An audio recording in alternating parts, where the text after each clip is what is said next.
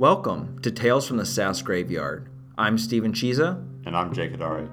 Both of us have spent the bulk of our careers working in the technology sector, and in this podcast we explore what it's like to work at a tech company that is in the SaaS graveyard. What exactly is the SaaS graveyard? Jake and I are interested in the companies in the middle of the bell curve, not going out of business, but definitely not hitting the big time. The SaaS graveyard is a purgatory populated by companies that have made it to annual revenues in the 25 to 50 million range, but they just can't get to the next level. Companies in the SaaS graveyard are zombies, meandering around with arms outstretched, bumping into walls they just can't see.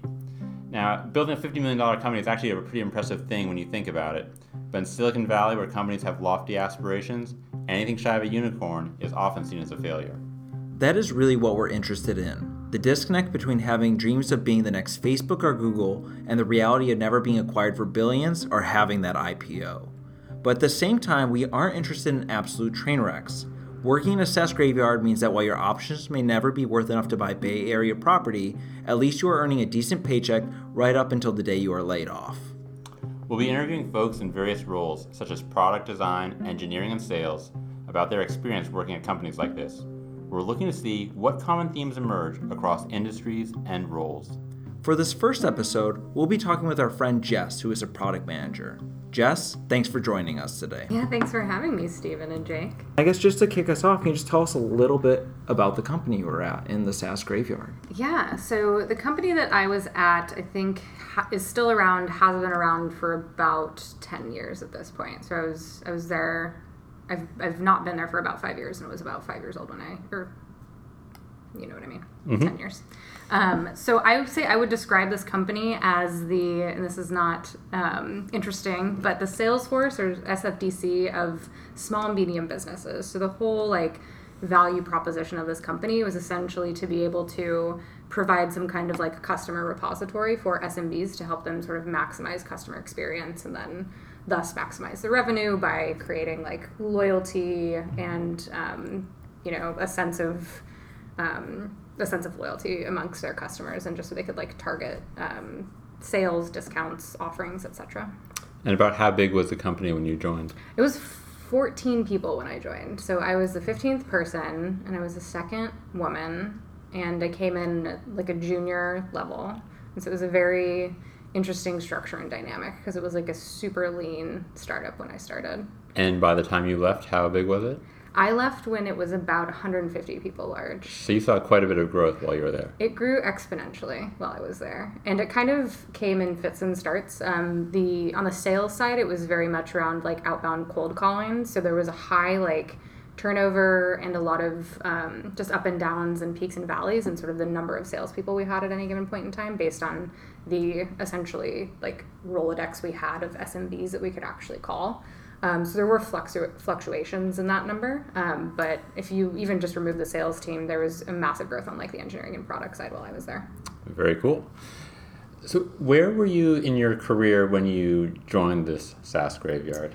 It was my first job in technology. So I was brand new to this industry and the role that I started in. I came from academia and I had my background in social psychology. So I had gotten my master's and had decided that I wanted to go into the private sector instead of staying in academics and getting my PhD. And I knew I was really interested in product management and just being in that space, and being in San Francisco, technology is obviously the predominating industry here. So there were a lot of opportunities. So I left academia, jumped in, started as an analyst actually on the product team. And it was, I think the expectations I had were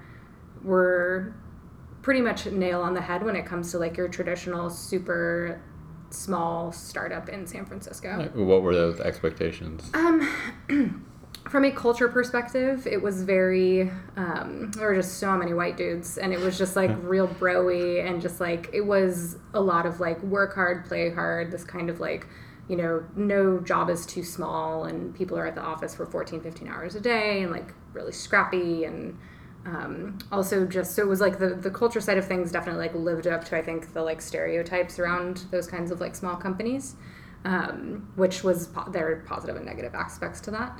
And then from a day-to-day job perspective, it was just the the structure that you put around like your employees in tech is at that size of company very, very loose.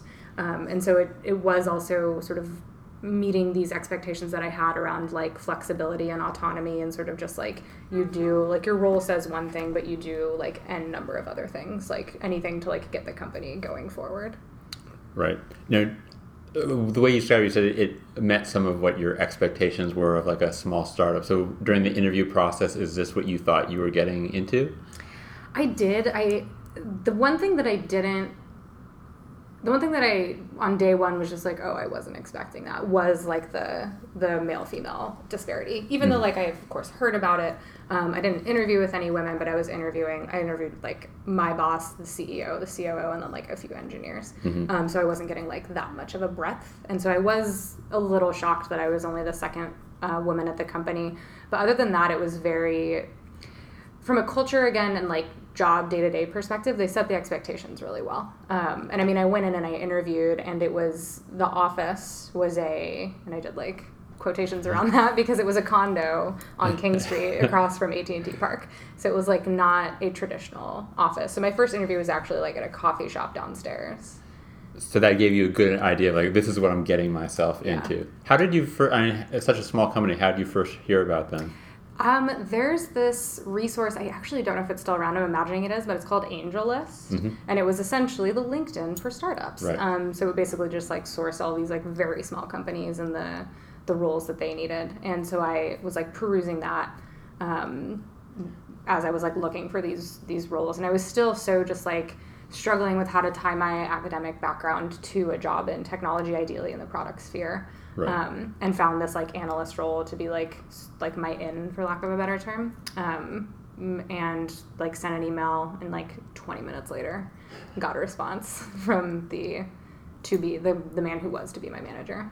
And so in your job search, were you focused strictly on startups, or were you open to, like, if Salesforce, for example, had a role, would you have gone there just as easily, or were you wanting that small startup? I was open to anything. I was kind of at that point where I was like, well, I just need to get experience, like this is, again, my first role. So it's just like, take any opportunity that feels relevant.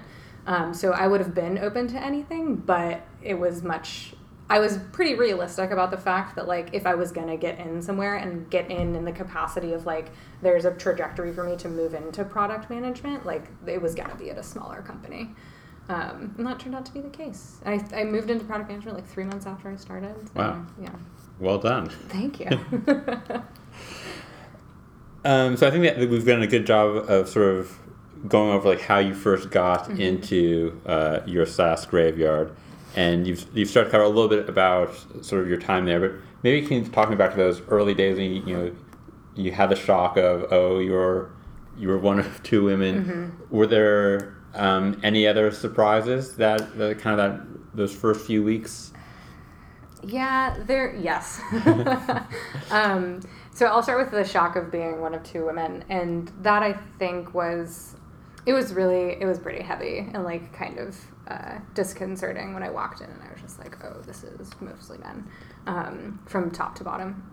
And I think like what it afforded me was, because I had the respect, it takes a while to gain credibility, but because I like gained the credibility and had the respect of like my superiors, it did put me in a good position to be able to kind of like try to put momentum behind like changing that. And those men like talked a lot about wanting to be better. I think there was a lot of like genuine effort behind that I was able to kind of like lead and put some headway behind and like get my, I guess, name, for lack of a better term, out there in that like fight. But there was also sort of the flip side of just it's harder to do that. Right. So there was a lot of excuse making. So it was being a woman in tech in general is a difficult thing no matter what company you're at. Did you have an immediate bond then with the other female there? No. She was a data analyst, and so we had like some things in common and some like of similar background. She was much more like experienced on the sort of like true analyst side versus like the statistics that I was in, but we just have completely different personalities and lifestyles, and we're at different points in our career. I think she was like just 55. She was like super senior. She was just kind of like check in, check out, and I was like this, young, like eager to do anything and everything, kind of like nervous, anxious person. So we didn't not click, but she wasn't like, one of my best pals. Right. So you talked a little bit about how that, people expected you to work 14 hours days and, do everything just to move the company forward. So is that what you were doing? Were you working those 14-hour days or? Yeah. And I'll actually get back, because I realized I didn't touch on the second part of that question. I want to, because it's kind of funny. The other, the impression that I got after a few weeks that really shocked me was I, being a new person, didn't know that it would behoove me to Google my founders to kind of understand what they've been up to in the past. Okay. And once I did that about 3 weeks into it, actually this is how it happened. My CEO just did not show up to the office. And I was like, hey guys, this person's been gone for a week. Where is this person? And they were like, oh, yeah, he happens to be in federal prison for the next 3 months because he committed a white-collar crime and was indicted a few weeks ago. And you had interviewed with this person? Yes, I had interviewed with this person and worked with him for about 2 weeks, very closely. And I was, pretty shocked and, learned my lesson real quickly. I'm just hey, just be a little bit more thorough in your research, Jess. Wow, that by the way, that's the first time we've ever heard of something like that on Tales from the SaaS Graveyard. That is the first time, it was. I mean, I think there's some part of that contributes to the graveyardness of the SaaS company. You embrace that, work hard. Yeah, I did, and I didn't get into tech expecting that it was going to be any different, and I definitely I think on the one hand, I just have a pretty strong work ethic, and am don't mind working hard to get things that need to get done, right? Obviously there's boundaries you have to draw for yourself, but in general, that's my approach to jobs. And then two, again, this expectation of just working for smaller companies, sort of the, theory or the thesis out there is there's so much to do and you have so few people to do it. And you kind of just can't be as bound by time and title as you might be at a more larger structured company. So I did, and I wanted to again, grow into product management. And so there was also that kind of incentive for me to go above and beyond to prove that that was something that I could handle. That I can see there's an incentive to work hard because you wanted to learn. Were there other incentives to make you want to work that hard? Or is it just I want to really grow my career or was there also I really believe in what this company is doing? No. It was purely selfish. It was purely selfish. And I think this is I think part of it was the naivete that I had at that point in time of just I, again, came from a completely different background. I didn't really have a good handle on how to evaluate companies and markets and to look at somebody's funding history and somebody's arrest history and understand from that and the space they're at and look at their competitors what their potential opportunities are as a business, or to ask in the interview process what their goals are. Is it IPO? Is it acquisition? Is it a number of other things, right? Those are not things that I actually took in at the outset. Right. I think obviously at this point in my career I do those things, but I think I was just so naive at that point that there was no additional I believe this company is going to get to this goal and that means this for me, and so that's why I'm putting in these extra hours. You were just happy to get that first job in tech, and I was so happy. You're happy. The company is growing. It sounds impressive to go from 15 to 125. Yeah. How fast did that happen? It was really impressive, and it happened over the course of. It felt quick, but it happened over the course of 3 years. Mm-hmm. So I think gradually over that time we hired pretty aggressively in engineering mostly, and opened up an office in Portland. And then on the sales side, the hired SDRs kind of as they needed them. So that was, we honestly, the way that I felt it the most was in change in offices and office size. So moving to bigger offices was kind of how I could conceptually understand and see tangibly the growth as a company. So you went from the King Street condo to a medium size, an office that we were about the same size of an office we were in together, and then from there a 3-story office in Soma, and then they've downsized from there. So You were not there for the downsize. I was not there for the downsize, but I think it's easy to see in like, I think it brings it more to like salience when you're actually like, oh, we are growing so much that we have to like move physical spaces. And when you move 3 times in 3 years, like that's a lot of growth. And the company did receive a round when I was there, like a few months after I started. So I think like there was a lot of, there was interest in what they were doing, and there's significant and valuable like data that they have. So I think their promise was definitely there. And was each office, not only bigger, was each office nicer as well? Yes, definitely. Definitely nicer. And we got office managers, and like for the 3rd office we hired somebody to design it. Like it was definitely like putting more investment not just in the physical space, but in like making it more comfortable for people to come to work every day. Right. Did perks increase along with this? Just from like a food perspective, not from like we didn't really have a lot of cool perks. Like, I think my favorite perk was that we had an office in Portland and I could just like go up there whenever I wanted. And I have like family up there. So that was the biggest perk. Well, one question about the hiring process. Did you feel during that like the hiring was making sense, or was it just you're just grabbing bodies and putting them in and they didn't necessarily fit with the culture, or how did you? Definitely the latter. And I think this is like a cultural thing, right? Like culture starts from day one with the people that found the company. And I think you make conscious decisions and unconscious actions that signify how much you actually care about hiring for the culture of the company you want to build. And this company did not so much give that a lot of thought. So there was very high turnover.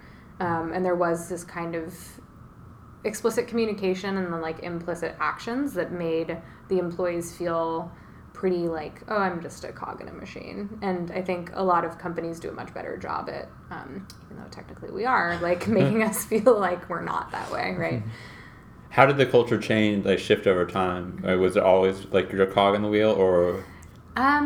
It wasn't so much at the beginning. Like I think it felt more familial at the beginning. And I think that's just a signal of how small it was and how kind of like-minded a lot of the people that worked there were. And as we grew, we just had to hire for like different roles and hire quicker. And so I think you just like, and this area is so competitive, and it's like, you're that small, your salary is not going to be able to compete with these other big companies, like especially engineers and a lot of product managers have like n number of choices to choose from, right? And so you just kind of hire like pretty much anybody that you can, right, within some level of like requirements. So it shifted pretty quickly, I think, just because there was no like attention paid to that. And for me, it got the culture itself from like an employee perspective, so like the people I was working with got a lot better. So I like definitely found and established more like connections from a like friendship standpoint, from a like mentorship standpoint, from like just a learning and growing standpoint. Like that all got better for me as like the company got bigger. But it got less, it also is kind of a relatively toxic culture. And so I think it was also very sort of like we're bonding together in this like experience. What was the toxic nature?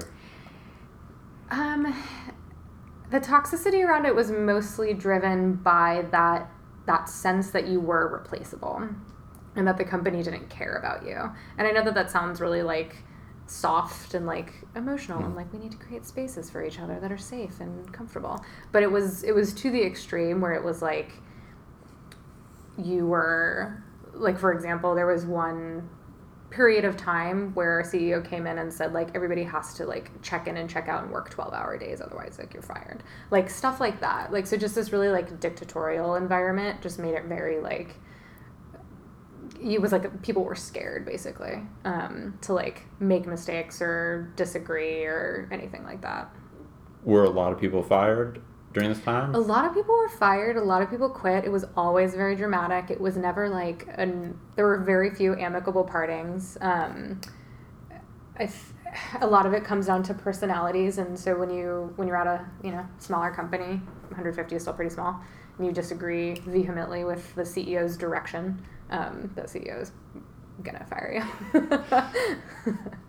Now, on the one If he hand, believes in his direction. so that does sound very toxic. But at the same time, you have this growth. Did you ever have feelings of excitement, like, wow, I was on this 15-person company, now we're at 50, now we're at 75? Did you feel like, oh wow, something's happening here in a positive way? There were times that I felt that way, but never for an extended period of time.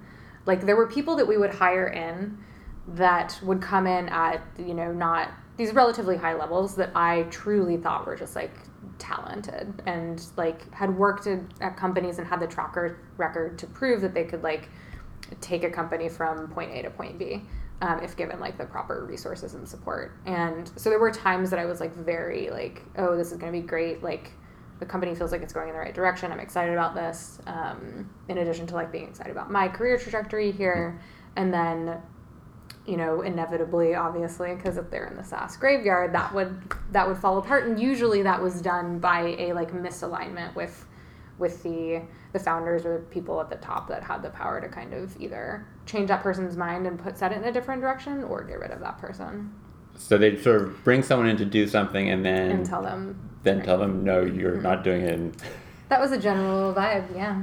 There was no consistency in leadership basically, and so it was very difficult to believe in a vision if you're not being given that full vision. Like I'm sure the CEO has like ideas about where he wanted to and wants to take the company, but if he wasn't communicating that effectively, even on a 14-person team, like that is just going to be hard to really feel good about a company when that's the case. Well, it's interesting because we have a scenario where you've had like multiple big step journeys in this, from like the small office to all the way to like the 130-person office. Yep. I guess let's go a little. I guess from your percentage of time, which office did you spend the most time in? Oh my gosh. I think it was the second one. Gotcha. So like right before like 3-story, it was a 3-story? Yeah, so condo was like pretty quick. I was only in that for a few months. Then we moved to this smaller office and then up to the like 3-story loft space in Soma. I think it was the second office that I spent a solid year in. And then the third one, maybe a little less than a year, but yeah. Gotcha. Mm-hmm. Yeah, let's talk a little bit about the vibe of when you came into work. To that second office there. Like, what was the vibe? Like, was there a lot of energy, or what was going on there? Like, what did you feel when you walked in there? Yeah, that's a good question, and it definitely like depended on the day, which I think signifies another like level of toxicity of just like the volatility of that environment was very.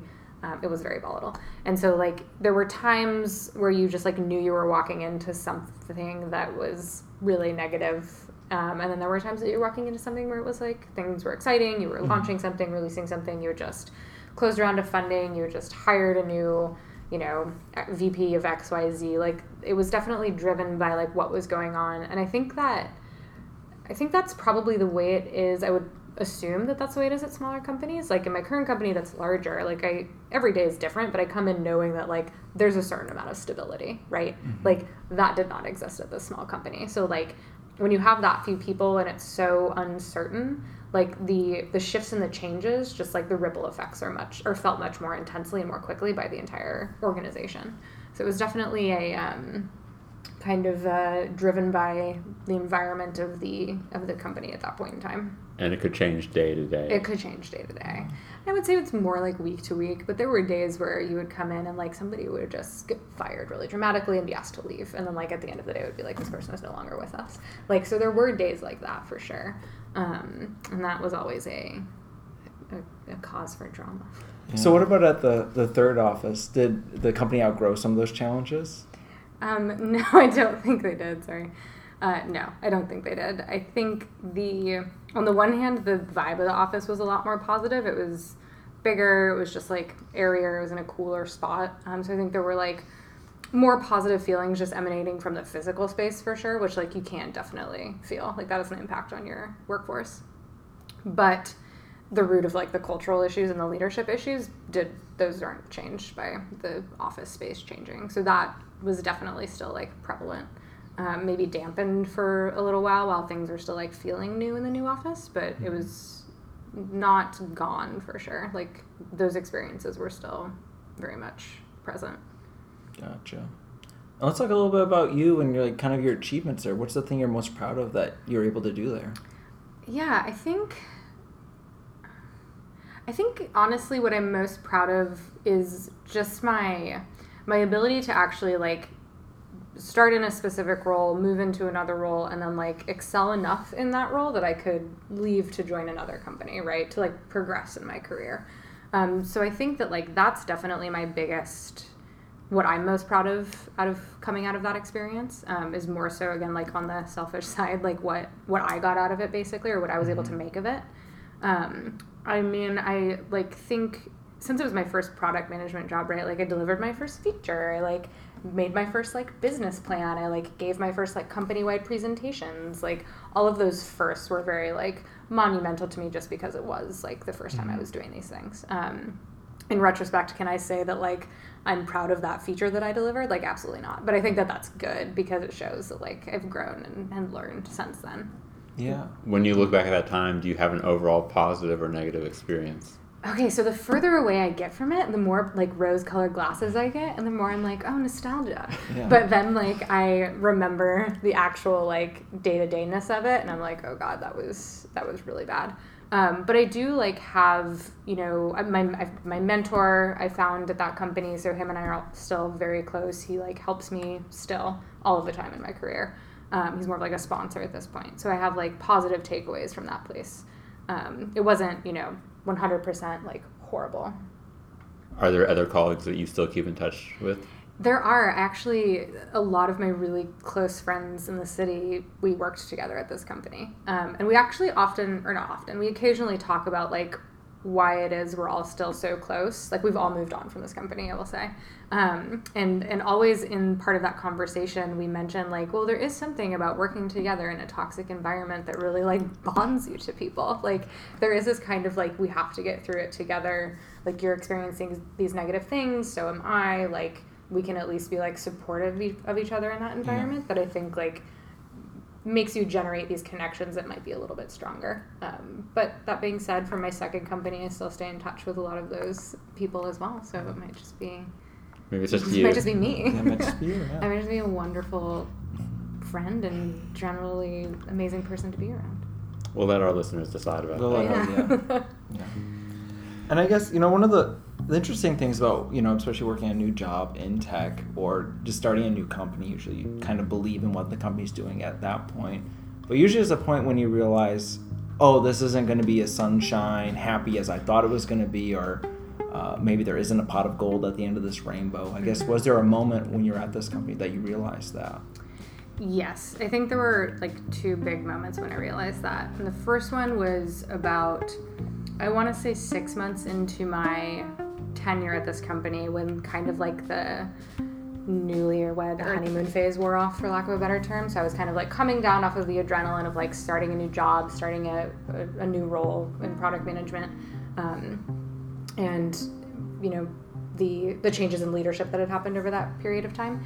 And so just like coming down from all of that had happened and just sort of being hit with reality really hard of just like, oh, there was a period of time where I think for 3 months we did not like deliver, we didn't ship a single feature, didn't like deliver, push to production like a single line of code. And so and then like the response to that from a leadership perspective was one of like, was one of rage, right? Was not one of like, what's wrong and let's figure it out, but was one of just like, you know, anger essentially. And I think that's my first moment of just like, oh, this ship isn't being run very efficiently. That's going to be problematic.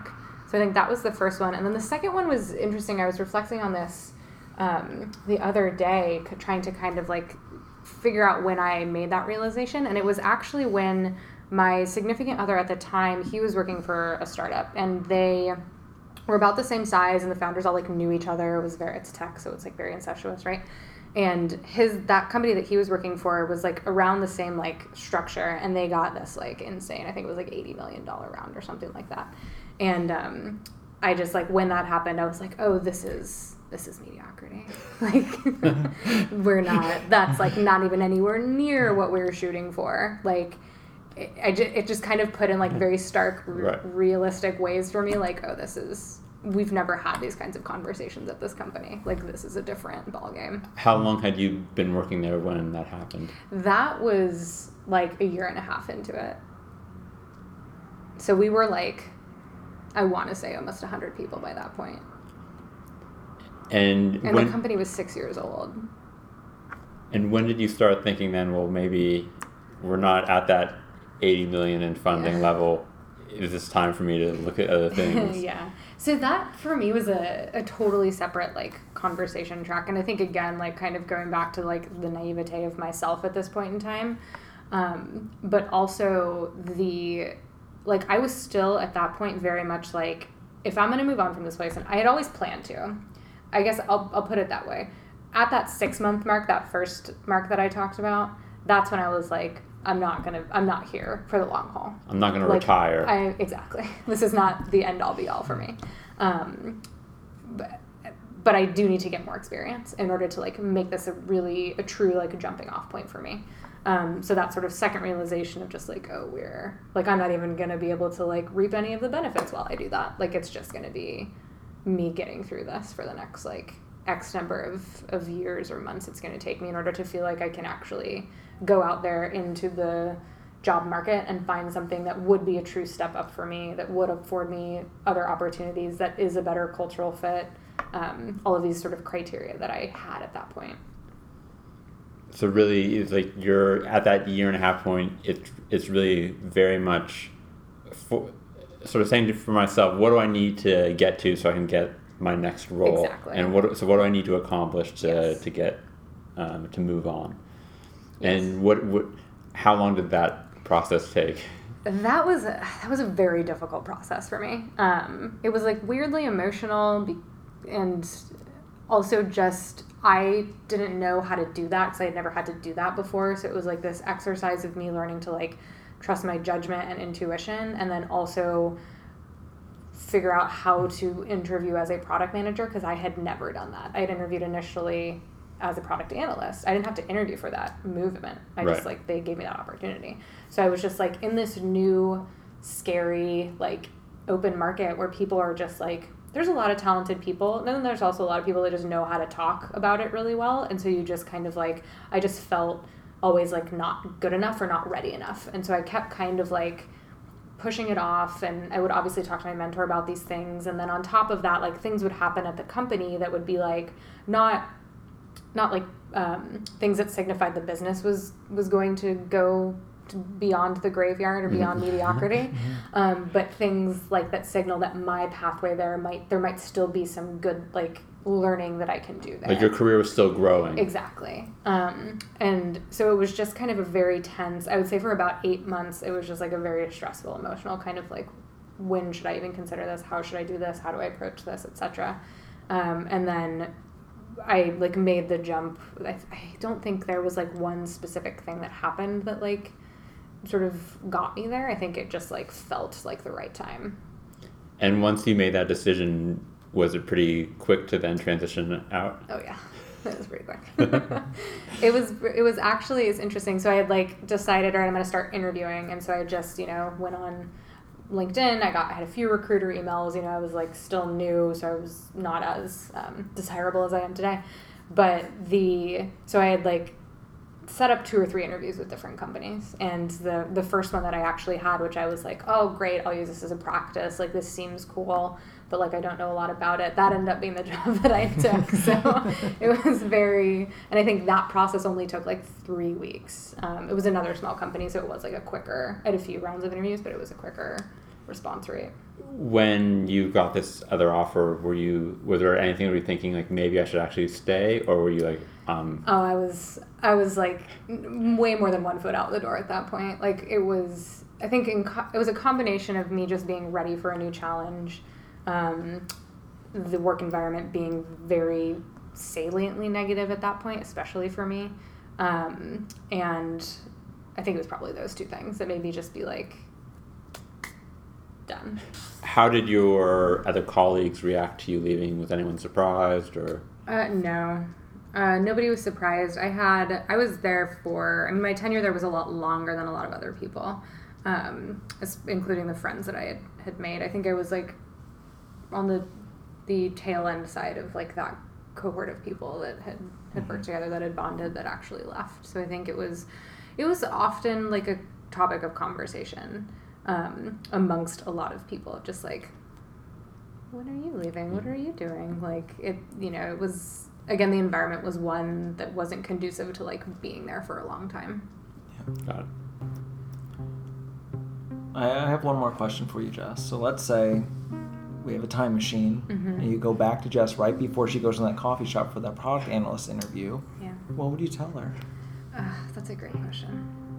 I think, like, I don't regret anything about my journey. I'm very happy with where I've ended up and where I feel like my career is going. So I definitely wouldn't, like, change the course of anything necessarily, because, like, everything I've done from there to now has, like, gotten me to this point, right?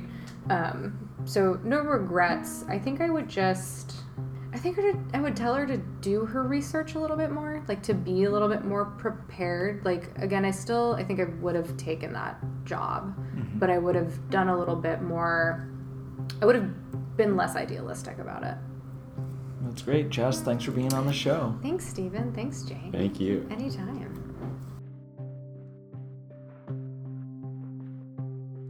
Well, Jess was a great first guest for that episode. I learned a lot that I didn't expect, to kind of, her first experience of just being in technology and really experiencing it from like very small to very big.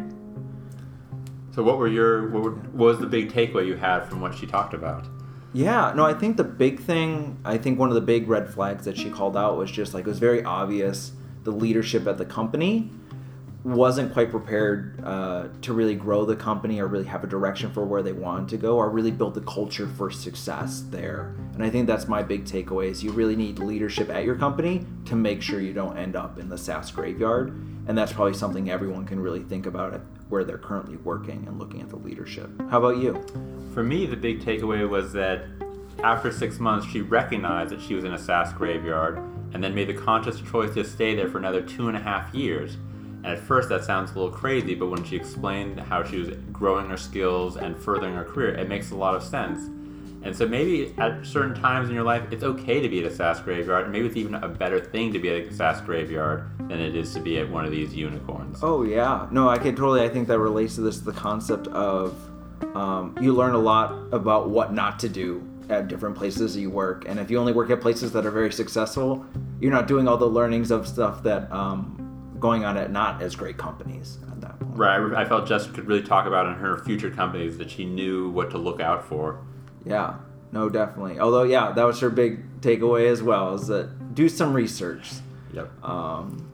So thanks for listening to our first episode. Stay tuned for when we get the next one out.